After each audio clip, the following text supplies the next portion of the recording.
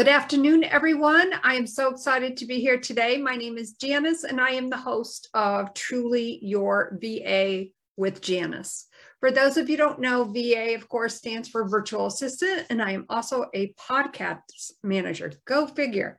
Today, I am so excited to have on my podcast, Mr. Richard Blank. Welcome to the Truly Your VA with Janis.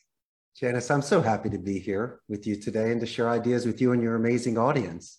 Well, wonderful. Thank you so much. So I have so many questions to ask you. And before we hopped on, I did make reference to your jukeboxes. And before we get into the business discussion, I understand that you have the largest collection of American pinball machines and I'm going to pronounce this, rock out jukeboxes in Central America. Is that so? I love the fact that we start with dessert first. Absolutely. I am an avid collector of retro pinball machines, jukeboxes, arcade machines. So I've created a gamification culture so the agents can meet people from other departments, let off steam, and hang out with their Hefe in the game room, old school style. Oh my God, I absolutely love that. So that leads me to the next question, of course. You have a business that is, I think, is underrated in my opinion, because why don't you start us off before I just go any further on what led you to be where you are today? You're in Costa Rica, correct? That is correct, in Central America. Been here for the last 22 years. Wow.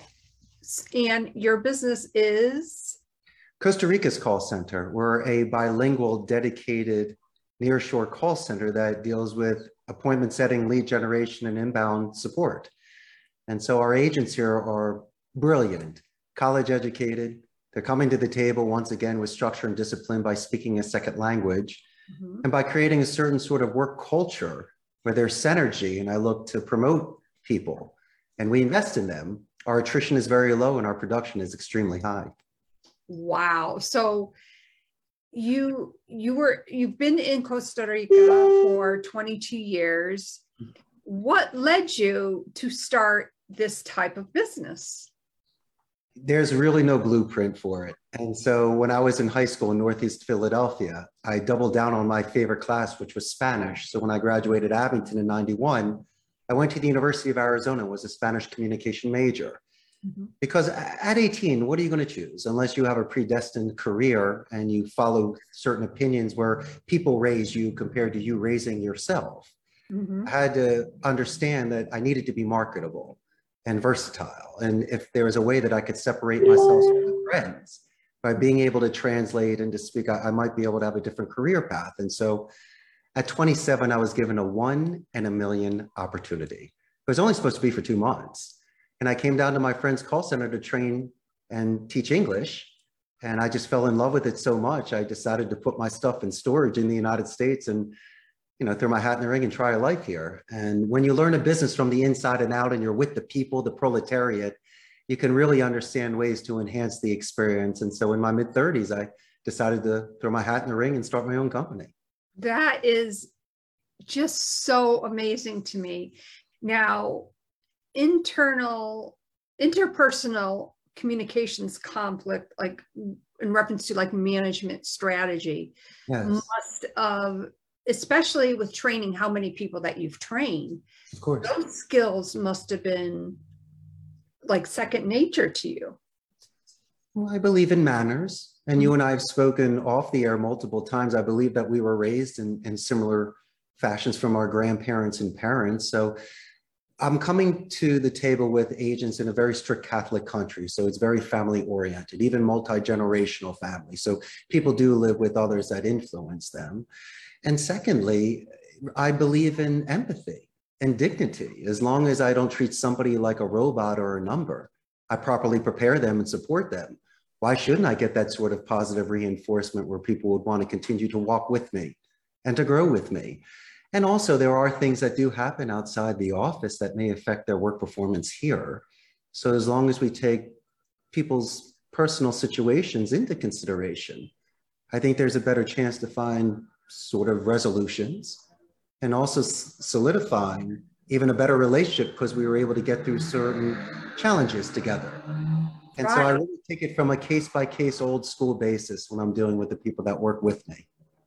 Wow, that is amazing. So you've been in Costa Rica for 22 years. What led you to start this type of business? There's really no blueprint for it. And so when I was in high school in Northeast Philadelphia, I doubled down on my favorite class, which was Spanish. So when I graduated Abington in 91, I went to the University of Arizona, was a Spanish communication major. Mhm. Because at 18, what are you going to choose unless you have a predestined career and you follow certain opinions where people raise you compared to you raising yourself? Mhm. I had to understand that I needed to be marketable and versatile. And if there was a way that I could separate myself from my friends by being able to translate and to speak, I might be able to have a different career path. And so at 27, I was given a 1 in a million opportunity. It was only supposed to be for 2 months. And I came down to my friend's call center to train and teach English. And I just fell in love with it so much. I decided to put my stuff in storage in the United States and throw my hat in the ring and try a life here. And when you learn a business from the inside and out and you're with the people, the proletariat, you can really understand ways to enhance the experience. And so in my mid 30s, I decided to throw my hat in the ring and start my own company. That is just so amazing to me. Now, interpersonal communications conflict, interpersonal communications conflict, like in reference to like management strategy, Yes, must have, especially with training, how many people that you've trained, of course. those skills must have been like second nature to you. Well, I believe in manners. And you and I have spoken off the air multiple times. I believe that we were raised in similar fashions from our grandparents and parents. So I'm coming to the table with agents in a very strict Catholic country. So it's very family oriented, even multi-generational family. So people do live with others that influence them. And secondly, I believe in empathy and dignity. As long as I don't treat somebody like a robot or a number, I properly prepare them and support them. Why shouldn't I get that sort of positive reinforcement where people would want to continue to walk with me and to grow with me? And also, there are things that do happen outside the office that may affect their work performance here. So as long as we take people's personal situations into consideration, I think there's a better chance to find sort of resolutions and also solidifying even a better relationship because we were able to get through certain challenges together. And so I Right. really take it from a case by case old school basis when I'm dealing with the people that work with me. Wow, that is amazing. So And so I really take it from a case by case old school basis when I'm dealing with the people that work with me. wow, that is amazing. So you've, like you said, you've been there for 22 years. You decided, to build your own company. What was that moment? Because I think so many people out there today, for instance, who, we're in the era where we work virtually. I'm a virtual assistant. But for somebody who wants to start their own brick and mortar business, can you share some of the challenges, but also the excitement that came along with it? Absolutely. I was still on my vision quest when I came to Costa Rica, looking for my walkabout and to shed some skin.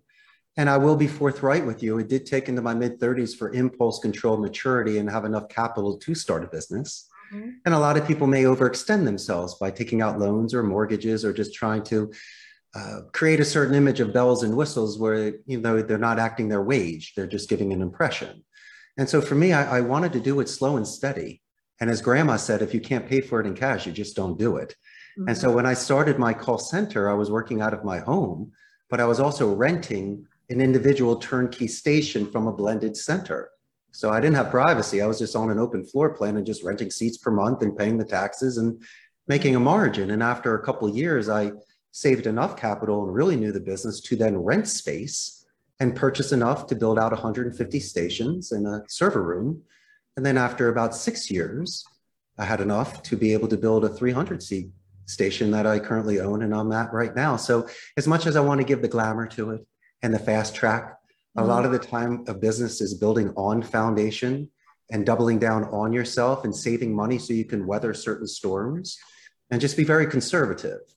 And I like it that way. In fact, I'm very selective of the campaigns that come in here because A, it's my reputation, and B, it's also a seller's market. If the agent doesn't want to do it, I can't fill seats. So it's an extremely delicate balance.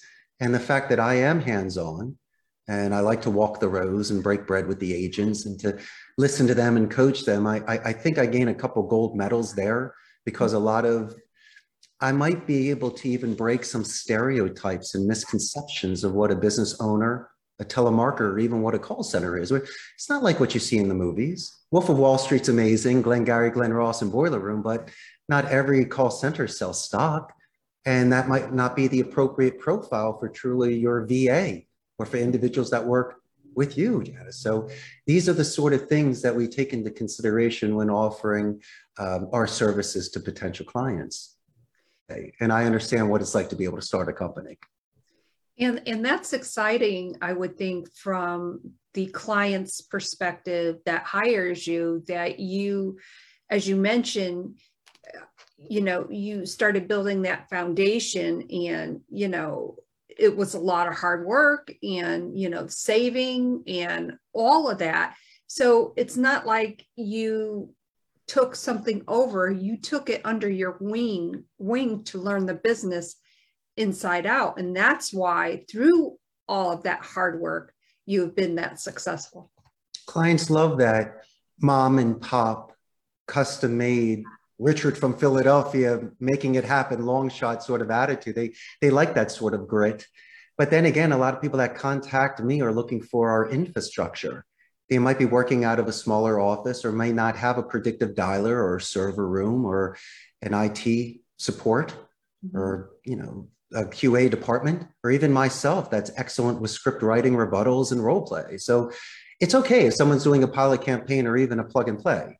As long as the metrics are there and there's realistic expectations, I'm really open-minded for everything. But I guess really what the selling point is, because you can compare apples, you and I really have passion for what we do, and it's very sincere. And I think when people hear this, it's not selling. What we're really doing is, it's not even convincing. All we're doing is just sharing how we love what we do and the fidelity behind it.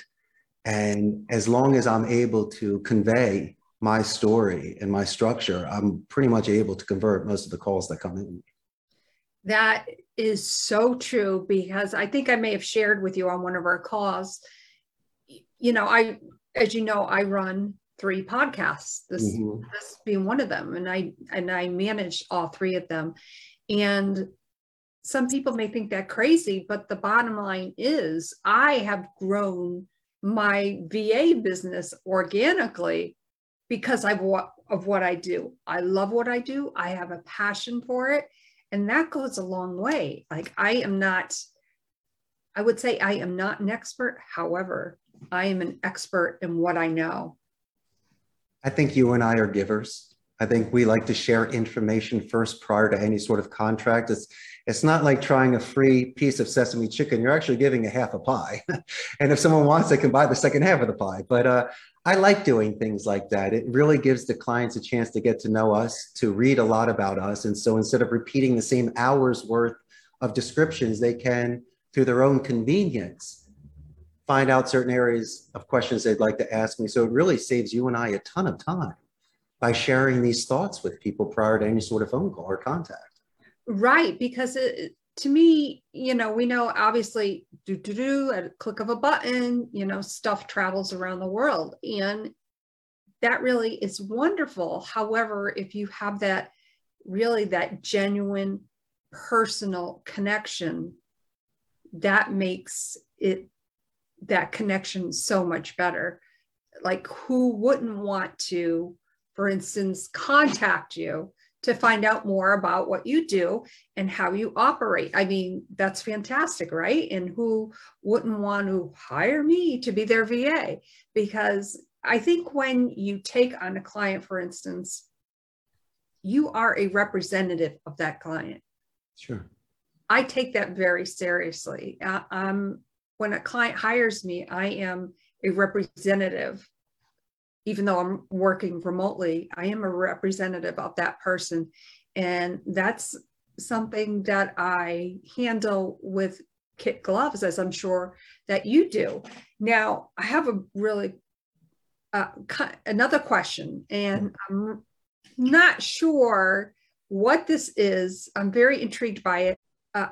Another question, and I'm not sure what this is. I'm very intrigued by it. And I have to tell you, about 4 or 5 times I went to go on Google just to search this term. But I'm like, I wanted to save that suspense for this question. Yes. Tell me more about the famous buffering boomerang technique. The buffer boomerang technique. Mm-hmm. I like, it's really more of conflict management, because somebody may ask you a question with a very negative tone. In fact, I'll show you the image of it. Here's my famous buffer boomerang technique. So somebody may ask you a question with a negative tone. What I like to do is buffer the negative tone. I like to do a name drop, bring it around by saying that's an excellent question, repeating the question to show active listening, and then sending it back as a +2. So for an example, let's say I'm prospecting your company. I'm calling TrulyYourVA, and somebody says, "What is your name?" I would go, Janis. I'm so glad that you asked that question. Once again, my name is Richard Blank. And so you can almost reset the tone on something like that. Mm-hmm. People will be asking you questions. And so I think instead of just answering it as a toe-to-toe office, answering a question because you're in trouble, sometimes you need to buffer the tone, smooth that out a bit, show the active listening, and send it back. And so a lot of the times people will also be doing desert pitching, where they'll just be going through a list of the services that they have. I think people need to pause every now and again for rest and for drink in a desert. You need an oasis. And there's also times for positive and negative reinforcement. And when you find a certain area that you like, you take it from a horizontal to a vertical, and then you start stacking open-ended questions. These, like your virtual assistants, they need to show empathy on the phone and a lot of active listening. I believe that using names are very important. You should do that during tie down or pin down or clarification questions.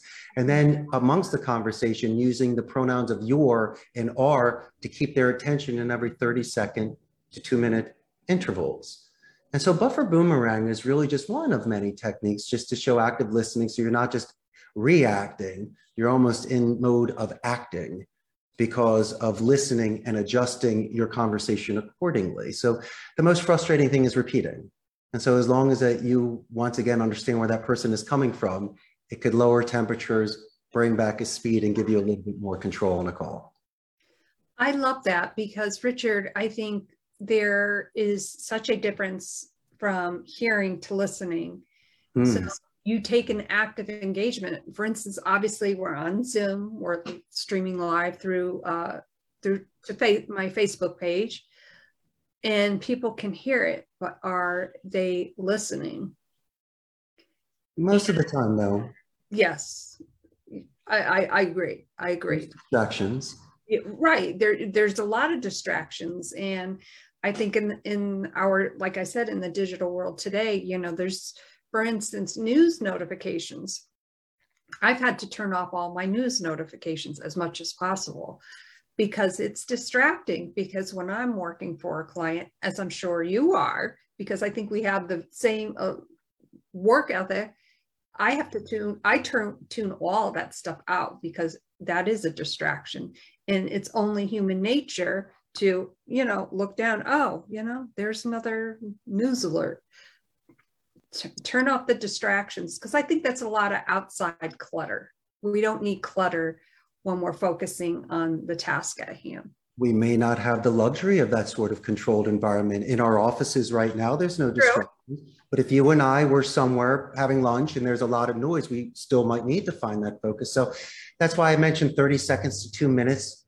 And I also believe, once again, when you are engaged with the individual by having checkpoints, either repeating what you say, confirming what you say, thumbsing up what you say, moving on what you say, because it would be foolish of me to be 3 or 4 points down or thinking of that when we haven't even confirmed the one that we are on right now. Mm-hmm. So people need to slow down a bit. And I think what's very important for me as well, and it can almost set the pace, is a positive escalation. If there are individuals that assist you prior to being transferred or just anybody along the way, they should be mentioned verbally and in writing. So let's just say hypothetically, I'm calling a company back. This individual answering the phone will thank me for that compliment, give me more company information, company culture, and would love to transfer the call. So it's almost like the philosophy of Wu Wei, Janis, where we're just trying to reduce any sort of resistance. Go with the current, let the wind be in your sails. And so when you're trying to force a fit, or you're trying to shove in your point, you're stepping on someone's toes, you're interrupting, we're not dancing well. And I think there's a very good place where through deductive reasoning, letting the person talk and then choosing what is the area of focus and possibly getting back to what you need to later in the conversation. Your conversation may be prolonged, but it's also a quality call. And I'm not saying we're repeating anything. What we're possibly doing, Janis, is expanding on certain topics where I couldn't get it before. I love meeting minutes because when someone concludes a conversation, if they can send an email back on all the points that they talked about, they're accountable for it. It's dated, so someone can't say they forgot about it. And it's an excellent point that where you pick up where you left off, you start going through the checkpoint and delegating who has a responsibility. If these are just first-time relationships, we need to create certain boundaries and parameters and protocols because your way of working may be different from mine. And so as long as there's no surprises prior and we can adjust that accordingly, it should flow exceptionally well. Right. So the next question that I want to ask you may be different from mine. And so as long as there's no surprises prior and we can adjust that accordingly, it should flow exceptionally well. Right. So the next question that I want to ask you, obviously, you know a lot about your business, of course, but what sort of systems, for instance, like I love Trello. Trello is my go-to organization thing. What devices or what type of applications do you use within your own business? And why do you love them? Like, why do you use them? Because you like them or because of their productivity or? Well, most of the time we're logging into the client CRM and their phone system, but let me go back to something that's original pen and paper. My reliable system is if the lights go out and the internet goes down, my supervisors. I need to make sure that I have the right individuals that are with me, support me. They're not yes men. I don't need a Smithers to say yes to everything I say. I want someone that could be a devil's advocate or make suggestions. And so besides plugging and playing into my client's systems, what I have once again are individuals that rose the ranks, know my culture, earn their stripes, and are some of the best supervisors and directors in this country. And so these are the ones that are molding the newer agents and supporting the other agents to continue to perform. Because once again, your systems in place could be helpful, but if the agent is not competent, is not reliable, is not dedicated, your system's just going to collect dust. And so once again, it's really about the individual that will be managing these systems that I have. But I always look for things that are seamless. I like stuff that will reduce any sort of wrap up time. If somebody has drop downs while we're on the phone or can do an easy transfer, or there's information that can be shown to me prior to a call or during a call, that's helpful.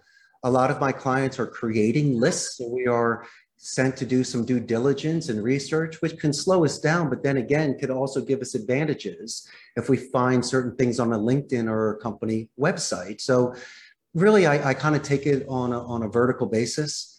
But to me, if somebody is doing something manual dialing compared to a predictive dialer, you can't expect me to do 4 times the amount of work. I can have almost 100% contact ratio on a predictive dialer with 1,000 leads.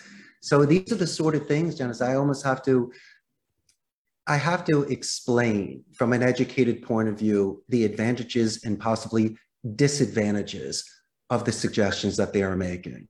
And it's nothing personal, but you can't expect me to do a certain amount of work when there's a certain amount of talk time and a wrap-up time and you're using things manually. And so once again, we have a lot of resources to offer, but most of the time the clients are very at the ready. Wow, that is amazing. I have so enjoyed this conversation.